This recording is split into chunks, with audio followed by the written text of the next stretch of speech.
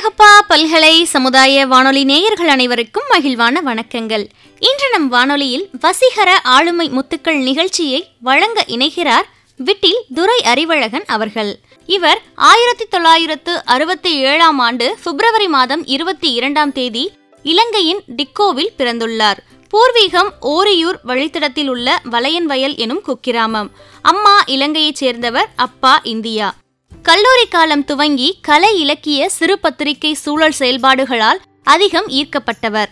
1988 ஆண்டு கல்லூரி இறுதி ஆண்டில் அவர்களுக்காக மற்றும் 1996 சிறகு குழந்தைகள் எனும் சிறுகதை தொகுப்பு நூல்களையும் வெளியிட்டுள்ளார். அதே காலகட்டத்தில் சுருதி, நிழல் போன்ற இலக்கிய அச்சு இதழ்களை நண்பர்களுடன் இணைந்து நடத்தியும் உள்ளார். 90களில் பெரியார் மாவட்டத்து விவசாய மக்களோடு வாழ்ந்த அனுபவத்தை மன ஓசை சிற்றிதழில் கலையாகவும் பதிவாக்கியுள்ளார். தனது முதல் சிறுகதையை 1988 வலம்புரி ஜானை ஆசிரியராக கொண்ட தாய் இதழில் வெளியிட்டுள்ளார். முதல் கவிதையும் அதே ஆண்டில் கோவை ஞானியை ஆசிரியராக கொண்ட நிகழ் எனும் இதழிலும் வெளியிட்டுள்ளார். 2019 ஆண்டு தனபாக்கியத்தோட ரவ நேரம் எனும் வாசிப்பு வழி தொகுப்பு நூலையும், 2020 ஆண்டில் ஸ்னோப்பாவில் அதிசய கடல் ஆகிய சீரார் நாவலையும் வெளியிட்டுள்ளார். அதே ஆண்டில் 17 சீரார் எழுத்தாளர்களின் படைப்புகளையும் தொகுத்து ஒரு ஊர்ல ஒரு நரி எனும் தலைப்பிலும் வெளியிட்டுள்ளார். 2022 பிப்ரவரியில் பன்னவயல் எனும் முதல் நாவல் அன்னம் வெளியீட்டில் வந்துள்ளது. தற்சமயம் மனைவி ஜெயசுதா மற்றும் மகன்கள் கோகுல், சபரியுடன் காரைக்குடியில் வசித்து வருகிறார். இன்றைய வசீகர ஆளுமை முத்துக்கள் நிகழ்ச்சியில புரட்சிகர எழுத்தாளர் புதுமை பித்தன் அவர்களை பற்றி பகிர இணைகிறார். வாங்க நேயர்களே, நம்ம நிகழ்ச்சியை கேட்கலாம். மதிப்புமிக்க அழகப்பா பல்கலை சமுதாய வானொலி நேயர்களுக்கு அன்பான வணக்கங்கள். 1900 ஆண்டுக்கு பின் தமிழ் இலக்கிய வெளியில் உருப்பெற்ற ஆளுமைகள் இருவர். ஒருவர் கவிதை உலகில் தன் கொடியை பறக்கவிட்ட மகாகவி பாரதியார். மற்றொருவர் சிறுகதை வானில் தன் சிறகை விரித்த புதுமை பித்தன். இருவருமே பரவலாக அறியப்பட்டு இலக்கிய வாசகர்களால் பேசப்பட்டவர்கள். இரண்டாமவரான புதுமை பித்தன் மரபு சார்ந்த தத்துவ அறிவினை உள்வாங்கி அதனை சிறுகதை வடிவில் வெளிப்படுத்தியவர். இவரது ஒவ்வொரு படைப்பும் ஒன்றுக்கொன்று தொடர்பற்ற தனித்துவத்துடன் விளங்கியவைகள். பல்வேறு பரிமாண தளங்களில் சோதனை முயற்சி செய்தவைகள் இவருடைய சிறுகதைகள். இன்றளவும் இலக்கிய உலகில் காலடி எடுத்து வைக்கும் எந்த ஒரு புது படைப்பாளியையும் வசீகரிப்பவை இவரது படைப்புகள். தத்துவவாதிகள், மதவாதிகள் ஆகியோர்களது கருத்தாக்கங்களையும் நம்பிக்கையையும் கேள்விக்குள்ளாக்கியவை புதுமை பித்தன் அவர்களது எழுத்தாளுமை. கடலூர் மாவட்டத்தில் உள்ள திருப்பாதிரி புலியூரில் பிறந்த அபூர்வ கலை முன்னோடி புதுமை பித்தன் ஆவார். தனது தொடக்க கல்வியை செஞ்சி, திண்டிவனம், கள்ளக்குறிச்சி என பல ஊர்களில் பயணித்து கற்றவர். பள்ளி பருவத்திலும் பின்னர் சென்னை நாட்களிலும் தன் சொந்த ஊரின் நினைவுகளை சுமந்தபடியே அலைந்தவர் இவர். தாமிரபரணி ஆற்றின் கரை, மாந்தோப்பு, பனை விடலிகள் என பூர்வீக நலத்தின் சித்திரங்கள் இவருக்குள் நீங்காமல் நிலைத்திருந்தது. இந்த நினைவு பூக்கள் அவரது கதைகள் எங்கும் விரவி கிடப்பதை காணலாம். 1930 வெளிவந்து இன்று வரை முன்னோடிய இலக்கிய இதழாக பேசப்படுவது மணிக்கொடி இதழ். தன் அடர்த்தியான படைப்புகளால் இலக்கிய உலகில் பெரும் வீச்சினை செலுத்தி இலக்கிய வாசகர்கள் மத்தியில் நங்கூரம் பாய்ச்சி நிற்கிறது இந்த இதழ். வணிகத்தன்மையை துளியும் ஒட்ட விடாமல் சில காலம் காத்திரமாக இயங்கி பட்டொளி வீசி பறந்த இந்த இதழின் தோற்றத்திற்கும் வளர்ச்சிக்கும் துணை நின்ற முதன்மை சக்திகளில் ஒருவராக செயல்பட்டவர் புதுமை பித்தன் அவர்கள். லண்டனில் இருந்து வெளிவந்த சண்டே அப்சர்வர் வார இதழை ஆதர்சனமாக கொண்டு உருக்கொண்ட இதழ் மணிக்கொடி. இதன் வளர்ச்சிக்கு துணை நின்ற முதல் பிரிவு ஆளுமை தூண்கள் மணிக்கொடி சீனிவாசன், PS ராமையா, புதுமை பித்தன் மற்றும் கூபா ராஜகோபாலன் ஆகியோர்கள் ஆவர். மணிக்கொடி இயக்கத்தில் தன்னை கரைத்து கொண்டு இலக்கிய புத்தொழியாக திகழ்ந்த எழுத்து சித்தர் புதுமை பித்தன். இவரது கூர்மையான கலை கோட்பாடும் விமர்சன பார்வையும் அக்காலத்தில் இலக்கிய உலகில் பெரும் புயலாக வீசியது. இவருக்கு முன்பு சிறுகதை வடிவம் ஒரு முழுமையையோ நேர்த்தியையோ பெற்றிருக்கவில்லை. அயல் நாட்டு இலக்கிய வாசிப்பு புலமை புதுமைப்பித்தனுக்குள் பல கலை நிறங்களை பாய்ச்சியிருந்தது. புதிய வடிவத்தில் கருத்தோட்டத்தை பிரதானமாக கொண்டு மொழியை ஒரு தொடர்பு சாதனமாக உபயோகித்து தாவி தாவி பாய்ச்சல் கொள்ளும் புதுமுறையில் தன் எழுத்தை கட்டமைத்தார் இவர். இலக்கியம் என்பது மன ஆவேசத்தின் எழுச்சி. வேதாந்திகள் கைக்குள் சிக்காத கடவுள் போன்றது என் எழுத்துக்கள் என்று கூறி தமிழ் இலக்கிய உலகை திக்பிரமைக்கு உள்ளாக்கினார் புதுமைப்பித்தன். சம்பவங்களின் தொடர்ச்சிய கதை என்று கூறப்பட்ட வரம்புகளை உடைத்து எண்ணங்களின் சங்கிலிகளை வார்த்தை கண்ணியால் இணைத்து உருவாக்கப்பட்டு வெளிவந்தன இவரது படைப்புகள். புராணம், கடவுள், உருவாக்கம், இதிகாச கற்பனைகள், மத நம்பிக்கைகள் என அனைத்து எல்லைகளையும் ஊடுருவி கேள்விக்குட்படுத்தியது புதுமைப்பித்தனின் எழுத்துக்கள். மரணத்திற்கு பின்னும் முன்னுமாக காலத்தை ஊடுருவி பார்த்த எழுத்தாளுமை இவர்.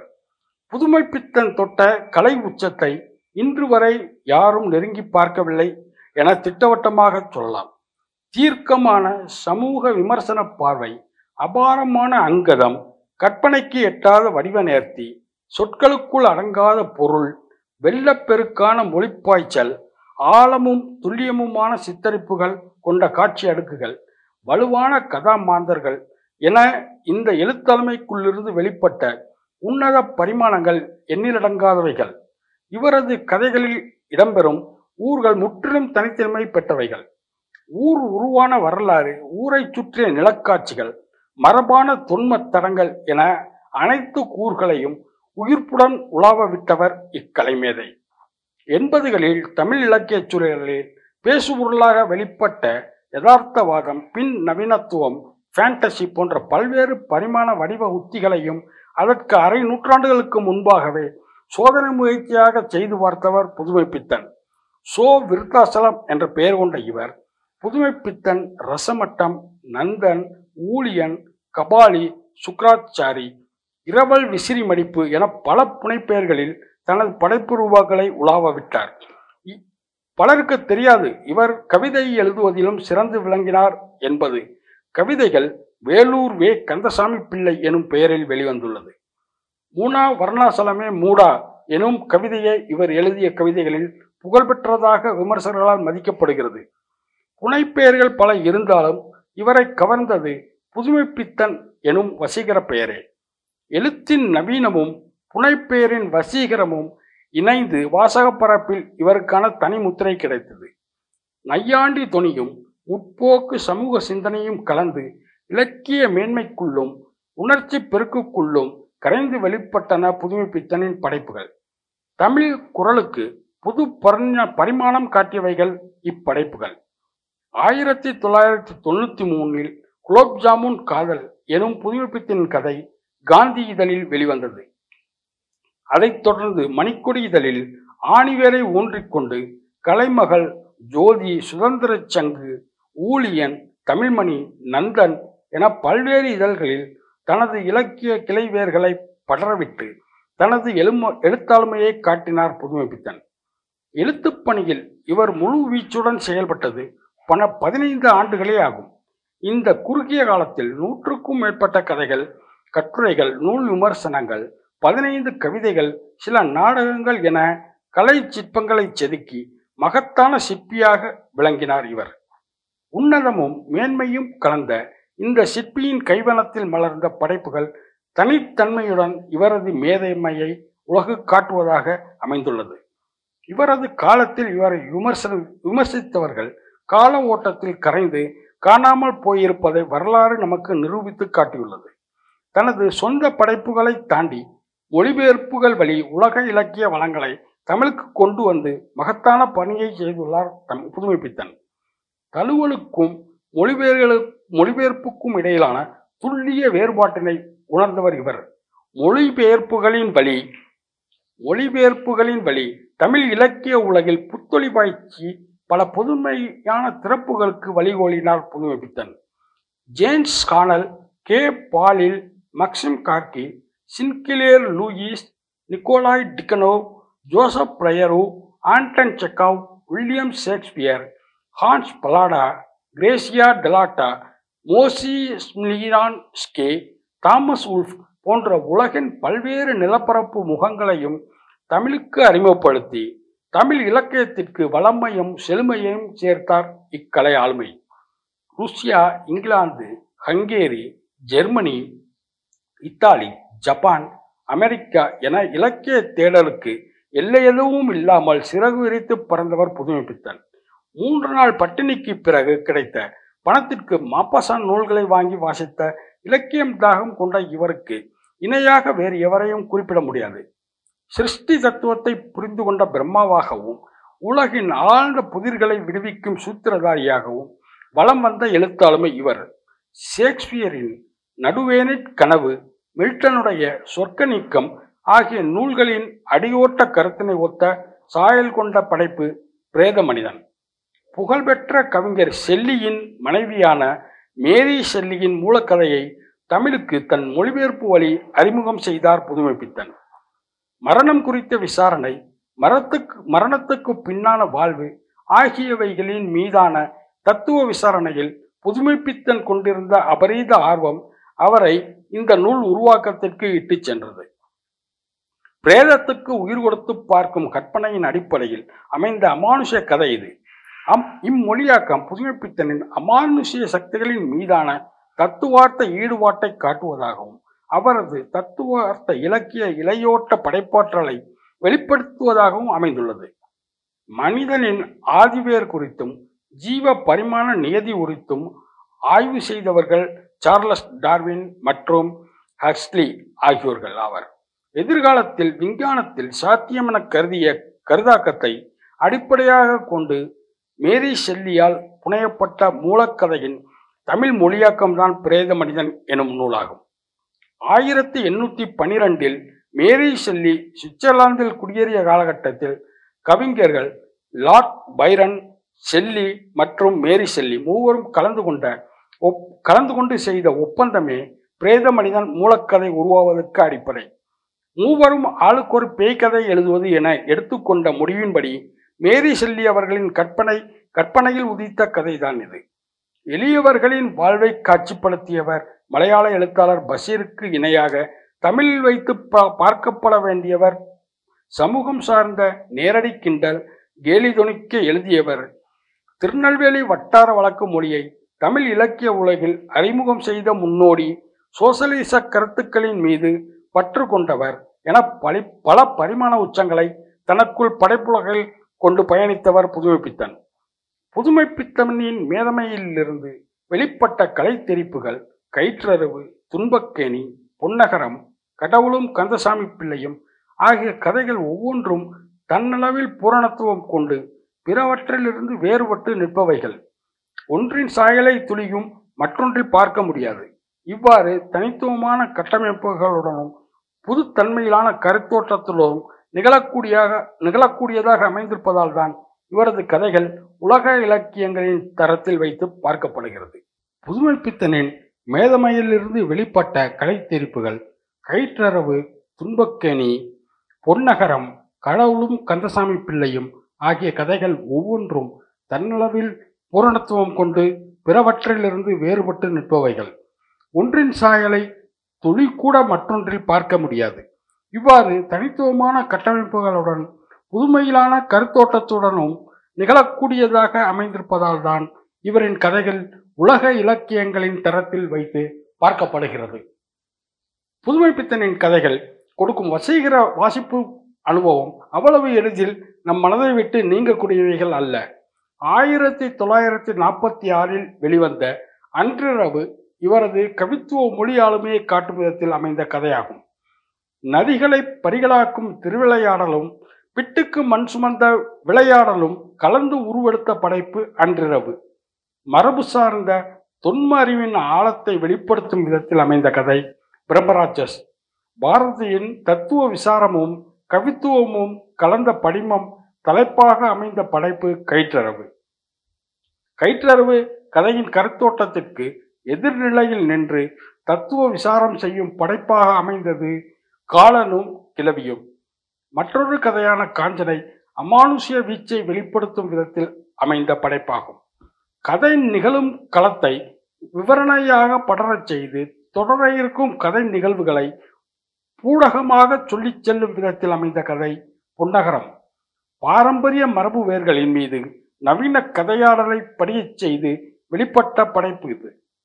மேற்சொன்ன கதைகள் மட்டுமல்லாமல் மொழிச்செறிவை காட்டும் உரையாடல்களால் கட்டமைக்கப்பட்ட படைப்பாக வெளிப்பட்ட கதை சாப விமோசனம் ஆகும். மாய யதார்த்தவாத பாணியிலான மொழியமைப்பில் உருக்கொண்டது கபாடபுரம். நவீன மொழி நடையிலும் தலைப்பையே உருவகமாகவும் கொண்டு மலர்ந்த கதை மகாமாசானம். இவ்வாறு புதுமைப்பித்தனின் கதைகள் குறித்து பேச ஆரம்பித்தால் எல்லையில்லாமல் விரிந்து கொண்டே செல்லும். கரை காண முடியாத இலக்கிய கடலாக விளங்கியவர் இவ்வாளுமை.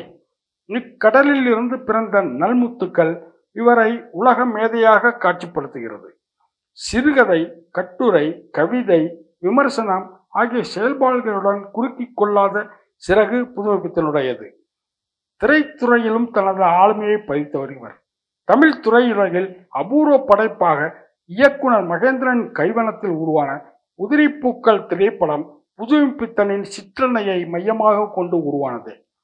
வங்காள இயக்குனர் சத்யஜித் திரையின் பதியை பாஞ்சாலி போன்ற ஒரு திரைப்படத்தை உருவாக்க நினைத்து மகேந்திரனால் உருவாக்கப்பட்ட ஒளிச்சித்திரம்தான் உதிரிப்பூக்கள். ஜெமினி புரொடக்ஷன்ஸ் நிறுவனத்தின் அவ்வை, காமவல்லி ஆகிய திரைப்படங்களிலும் தனது முத்திரையை பதித்தார் புதுமைப்பித்தன். தியாகராஜ பாகவதரின் ராஜமுக்தி திரைப்படத்திற்கு திரைவசனம் எழுதுவதற்காக புனேயில் தங்கியிருந்த நாட்களில் காச நோயால் பீடிக்கப்பட்டு 1948 காலமானார் இந்த கலைஞர். மகத்தான கலைஞன் புதுமைப்பித்தனின் சோகமிலையோடும் வாழ்க்கை வரலாறை ஒரு சிறந்த நூலாக கொடுத்துள்ளார் தோமுசி ரகுநாதன் அவர்கள். நவீன சிறுகதை எழுத்தின் பிதாமகர் புதுமைப்பித்தன். இளமை முதல் முதுமை வரையிலான அவரது வாழ்க்கையின் ரசமான விஷயங்களை கோர்த்து நமக்கு தந்துள்ளார் ரகுநாதன். உண்மையை சொல்லப்போனால் புதுமைப்பித்தன் ஆவிய ரகுநாதனுக்குள் புகுந்து அந்த சுயசரிதையை தீட்டிக் கொண்டது போன்று அமைந்துள்ளது அந்த நூல்.